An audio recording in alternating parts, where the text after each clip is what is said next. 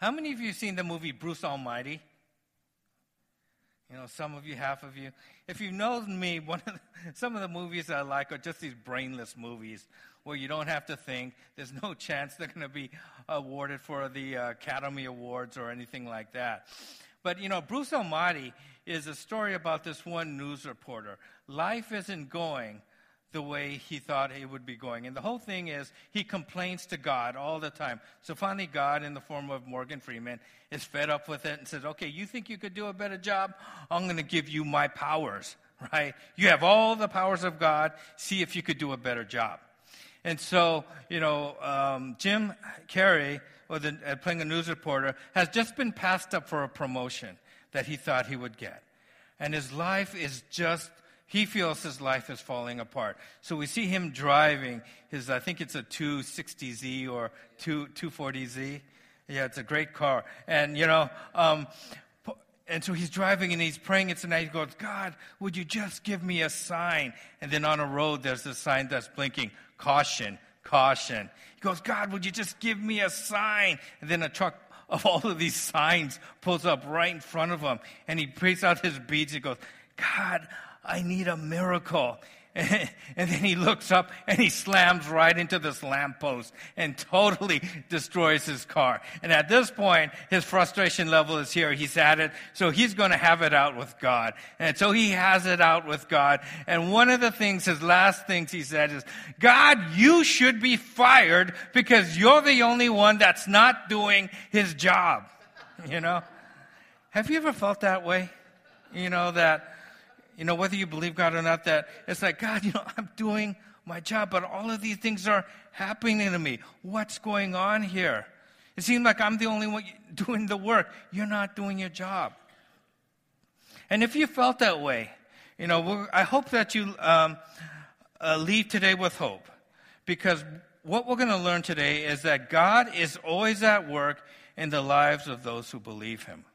God is always at work in the lives of those who believe him. Now, the difficult part of this is most of the time we only see it afterwards, right? It's really hard to see God working when we're going through that difficult time.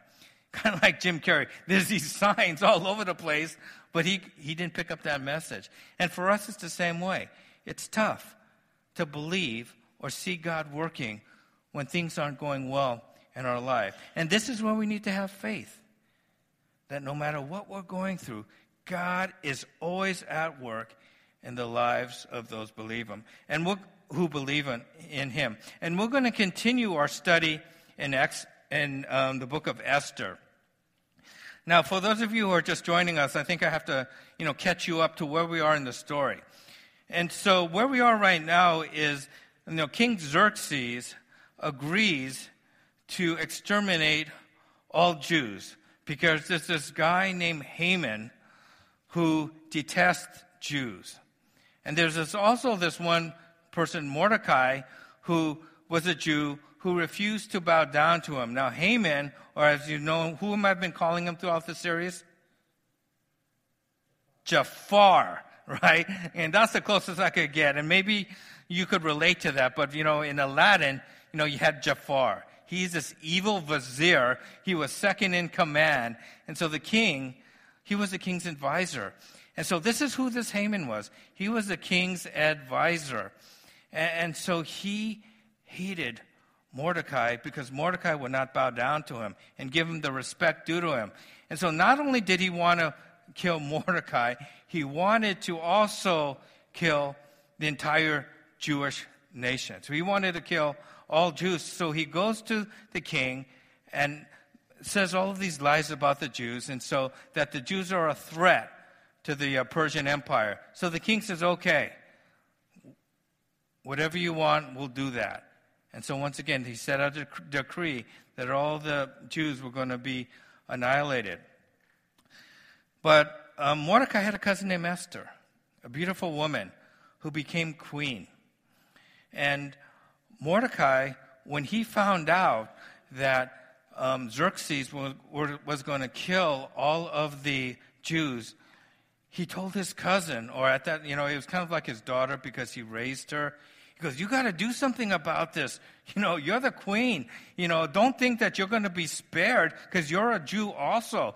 And who knows, maybe you were put into this position for a time such as this. You cannot do nothing and watch your people die. And so, back then, you could not approach the king unless the king summoned you.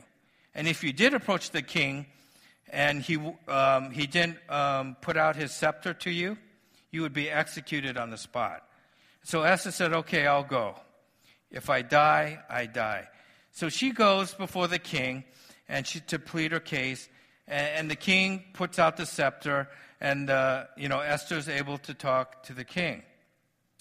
And so now she's organizing or planning how she's going to deal with Haman, who is the bad guy in the series. And so she organizes a banquet for Haman and the king. So Haman's all excited. He's going, the queen has organized a banquet just for me and the king, just us two. And she's going to organize another one that's just for us two. And so he goes home and he's all happy, until one thing. He passes Mordecai. And once again, Mordecai does not bow down to him. So he goes home and he tells his wife and his friends, and he brags about all of the money he has. He brags about all of the promotions that he got. He brags that he's like number 2 in the whole Persian Empire. But he said all of this is worthless because of that man, Mordecai, because he doesn't bow down to me. He had all of these things, and it was worthless to him because of this one guy. He was like, ooh, I have everything, but this guy doesn't bow down to me. And that's where we left it. And so if you have your Bibles, can you turn with me to Esther chapter 5, verse number 14. And so we're still, in the scene where we're at Haman's home, where his wife and his friends are there. And he just got up saying that, I can't be happy because Mordecai is still alive. And it says, his wife Zeresh and all of his friends said to him, have a pole set up reaching to a height of 50 cubits, and ask the king in the morning to have Mordecai impaled on it. Now, some of your versions said to have Mordecai hanged on it, which I believe it's hanged on it. It says, then go to the king to the banquet and enjoy yourself. This suggestion delighted Haman, so he had the pole set up. And so here he's complaining about this guy Mordecai. So his wife says, look, why don't you just have a pole? Make it, how high was it? It was 50 cubits, which is about 70 feet. And hang this guy from it. 70 feet, that's pretty high up. And so the reason he wanted this scaffolding 70 feet is so when he hung Mordecai on it, the entire city could see it. It'll be in plain view of the entire city. So everybody could see Mordecai hanging from the scaffolding. And so what did he do? He was second in command. He was wealthy. So boom, he had it done right away. Now, I don't know their engineering, but, they did it just right then. Okay? So they set up this huge scaffolding to hang Mordecai.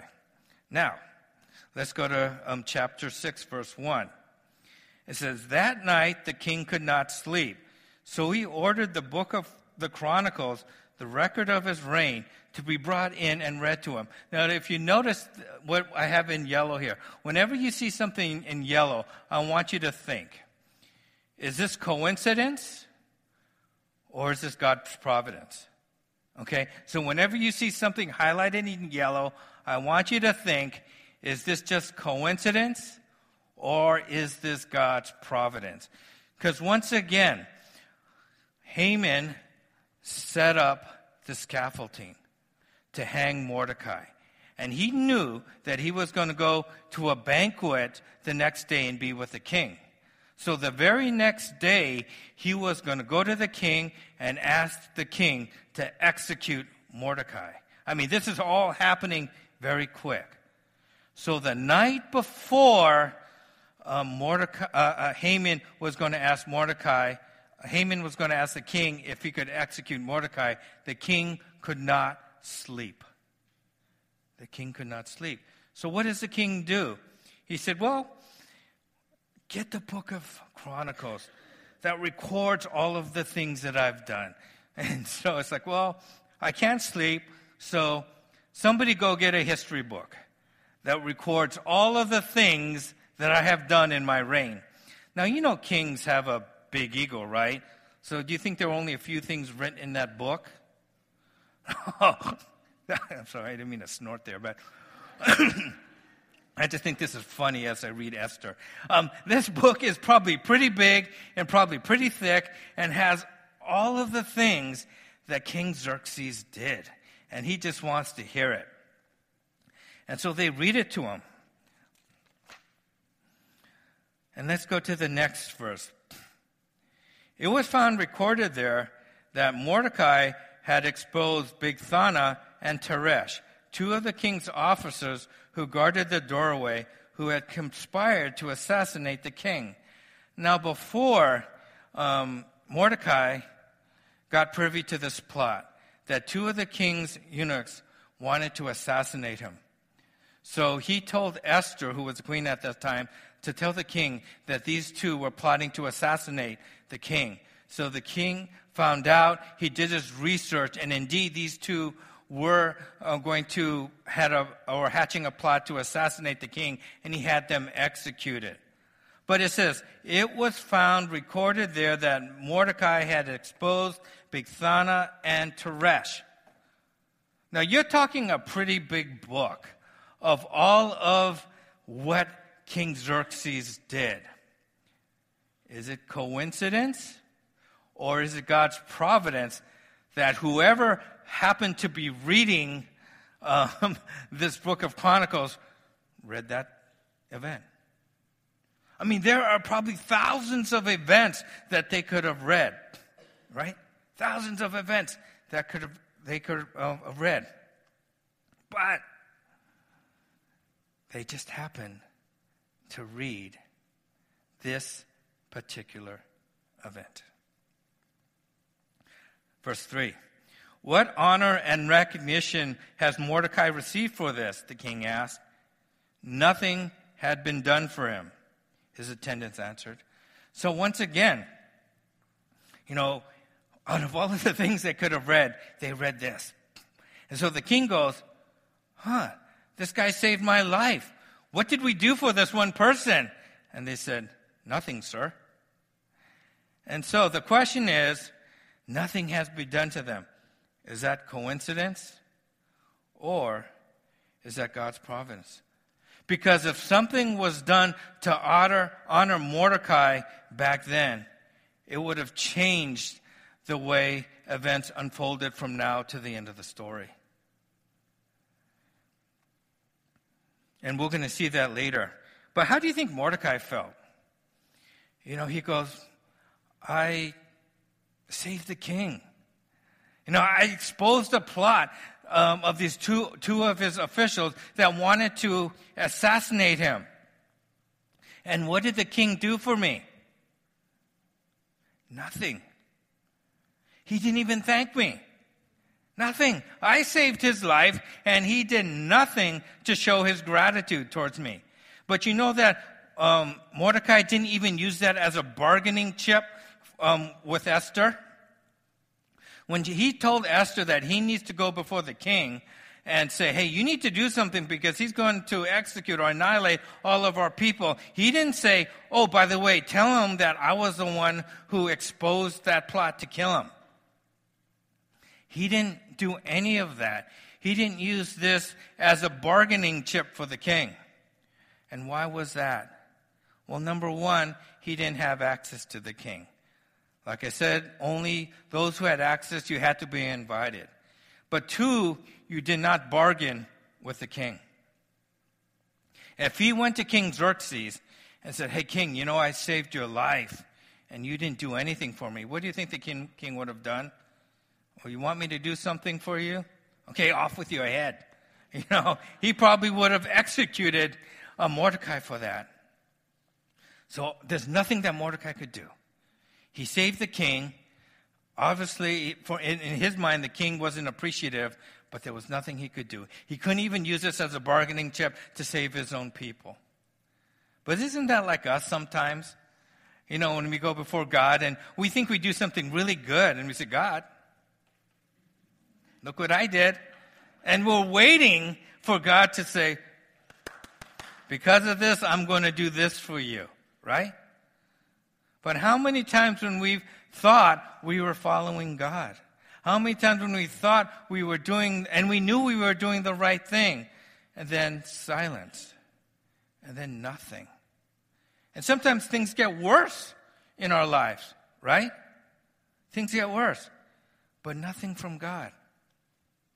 But we have to realize that we're in the same position, that we cannot bargain with God. You know, it's not going to help our case if we said, God, I did this for you, so since I did for this for you, why don't you do this for me? It doesn't work that way. We, like Mordecai, just have to sit and wait and trust that God sees it and that God will reward us. You know, in Matthew 6, Jesus was talking about giving. And he said, when you give, don't be like those who give. And, back in those times, there was these big brass bowls that people used to toss their coins in. And those who were wealthy or wanted to brag, they had a handful of these quarters or coins, and they would just put them into this brass bowl, and everybody could hear it. So they were, wow, did you see Cole? Man, he put that money in it. I could hear that brass bowl all the way from the back. He put in a lot of money. That Cole, wow, what a spiritual guy, right? But what did Jesus say? He said, don't do that. Don't do that. When you give, do not give so other people could hear you. Because he said, that's your only reward. He said, when you give in secret. Your Father who sees it in secret and will reward you.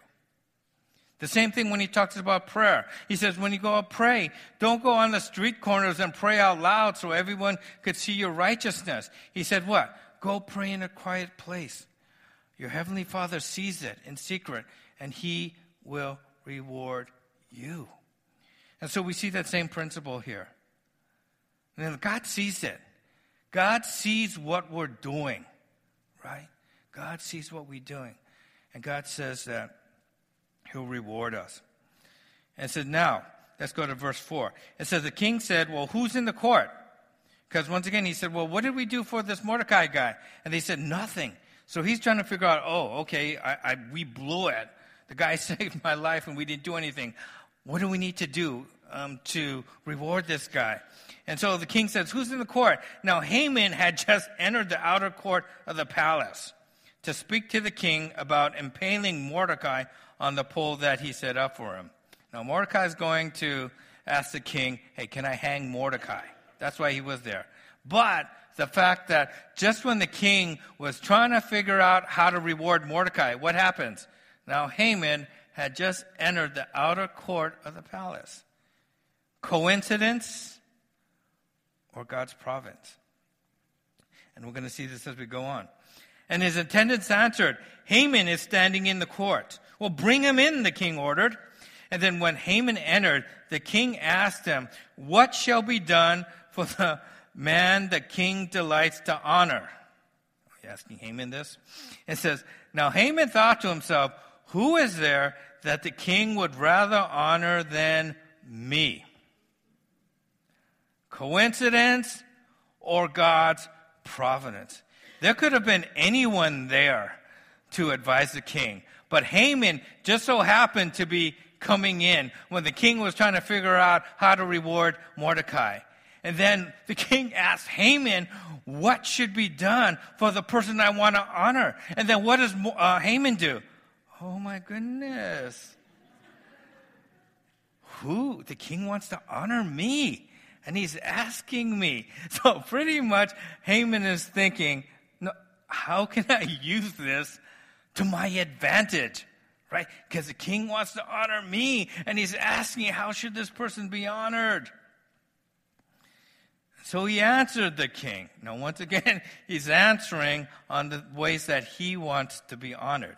He said, for the man the king delights to honor, verse 8, have them bring the royal robe the king has worn, and the horse that the king has ridden, one with a royal crest placed on its head.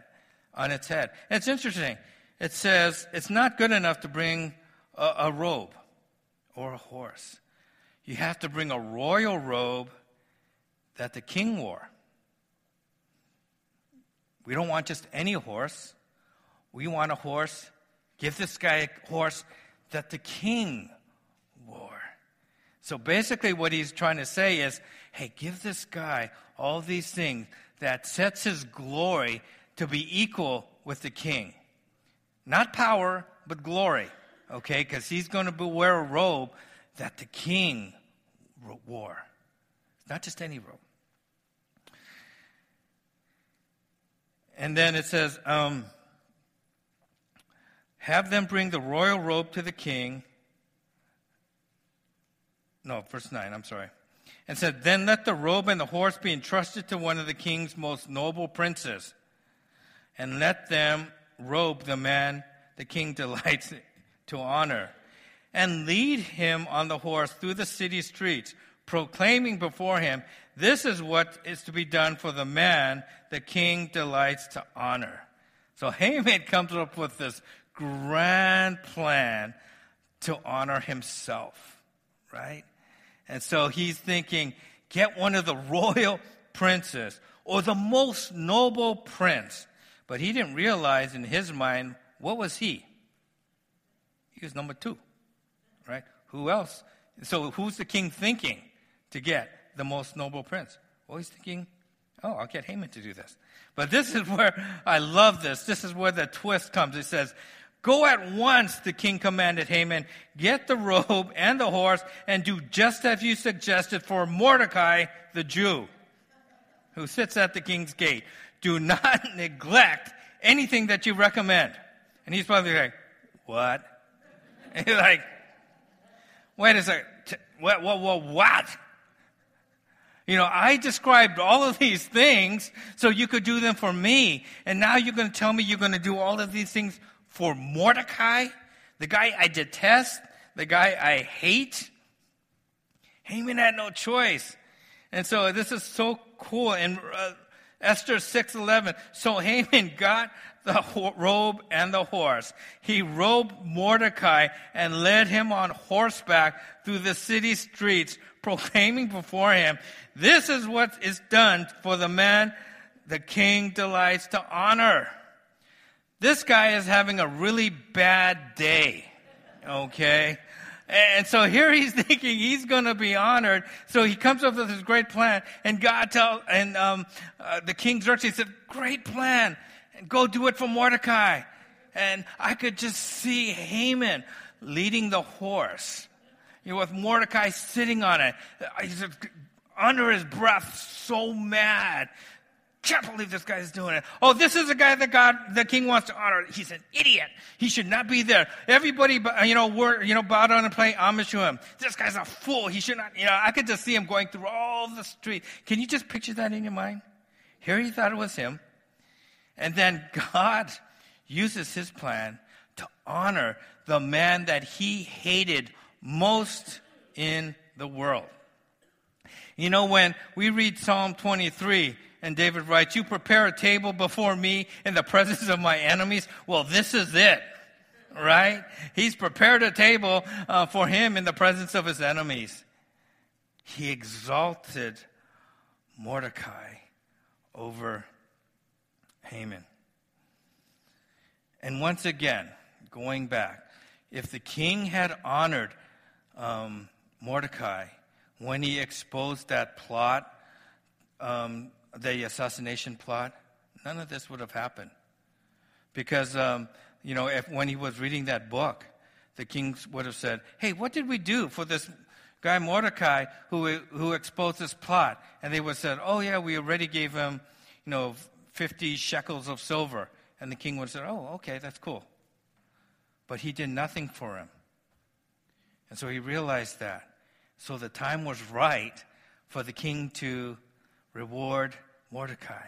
And how did he reward Mordecai? He rewarded Mordecai by setting him up over his enemy. God was watching. God was working. God was using the fact that the king couldn't sleep. God was using just his nobles or his servants reading a book about his accomplishments. God was using the fact that he needed advice the king needed advice to say, how do I reward Mordecai? And this narcissistic Haman just happened to be walking in. God was working behind the scenes. Do you think Mordecai saw any of this happen? Of course not. Mordecai had no idea this was happening. And the same is true for us. You know, a lot of times we're going through life and we're wondering, God, what's going on here? Why aren't you working? Because we think that God is only going to be working in the big things, right? That we want God to be taking care of those big rocks in our lives, smashing them down, clearing the path for us. But what do we see here? God is working, but he also works in the small details. Details that you think are insignificant. I mean, how insignificant is the fact that the king couldn't sleep? Right? That's pretty insignificant. The king just had insomnia. He couldn't sleep. But that set off a chain of events that helps save the nation of Israel. All right? And so in your life, when you don't see God working, don't discount the fact that since we don't see big things happening in our life, that he's not. God is always working in our lives. And then, of course, it ends with verse 12 and 13. It says, after Mordecai returned to the king's gate, but Haman rushed home with his head covered in grief. Well, you think? You know? And told Zeresh, his wife, and all of his friends everything that happened to him. And his advisor and his wife Zeresh said to him, since Mordecai, before whom your downfall has started, is of Jewish origin, you cannot stand against him. You will surely come to ruin. And then while they were still talking to him, the king's eunuchs arrived and hurried Haman away to the banquet that Esther had prepared. Once again, those who are supporting him are now distancing themselves from Haman. Because they could see, dude, your plot backfired. I mean, major backfire here. You know, it's like, oh, we don't want to be close to you because we know what's going to happen to you. But God is always working. And I want to close with this verse, Romans 8:28. And we know that in all things God works for the good of those who love him, who have been called according to his purpose. I love this verse. You know, it says, and we know in what? Some things? No. It says, we know that in all things, good things that happen to us, bad things that happen to us, times when we're not acknowledged by God, times when we feel that God is silent, not doing anything in our lives. It says what? God is working for the good of those who love him, who have been called according to his purpose. So right now, if you're at that point where you're just saying, God, I don't get it. I don't see in your life what you're doing in my life. Instead of doing what I thought you would be doing, and these horrible things are happening in my life. Or, you know, I thought I was doing the right thing, but come on, it sounds like you're ignoring me. You know, you didn't even acknowledge, you know, what I did. God is always working behind the scenes.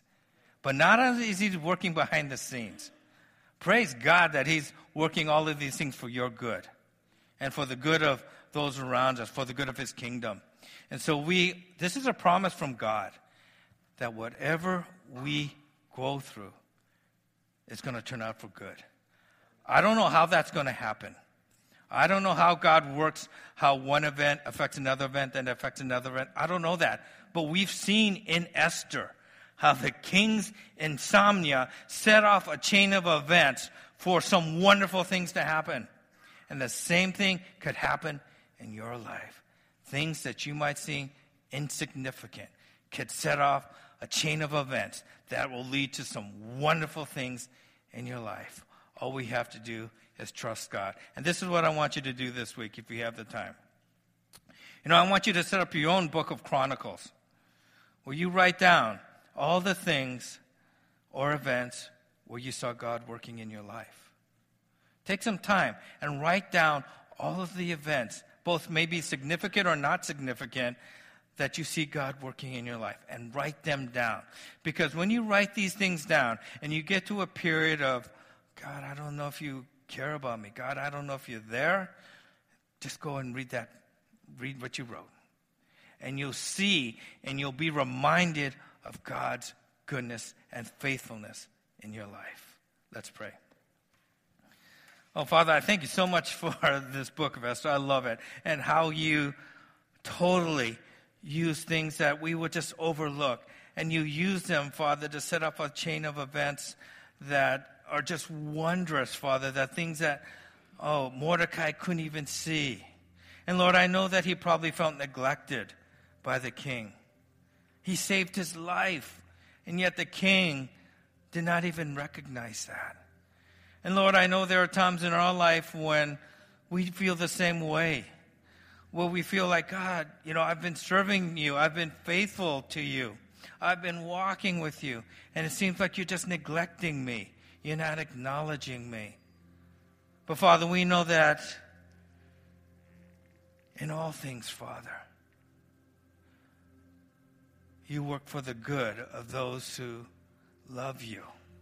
And so, Father, for those who are going through a difficult time right now, I pray that you would increase their faith. And for those who are having a hard time believing, Father, would you help them in their unbelief to be able to trust you, to let them know that you are always working, that you do not rest, that you do not need sleep, and that you are always watching over us, whether we see it or not. And Lord, forgive us for the time when we accused you of not being active in our lives, only to see later on that you were, and we just couldn't see it at the time. Forgive us for our pride. Forgive us for our arrogance, Father. And forgive us for complaining against you when you were working and we didn't notice. But Lord, we thank you that even in the midst of our complaints and whining and our critical spirit of you, Father, you are always working for our good. Thank you. In your Son's name we pray. Amen.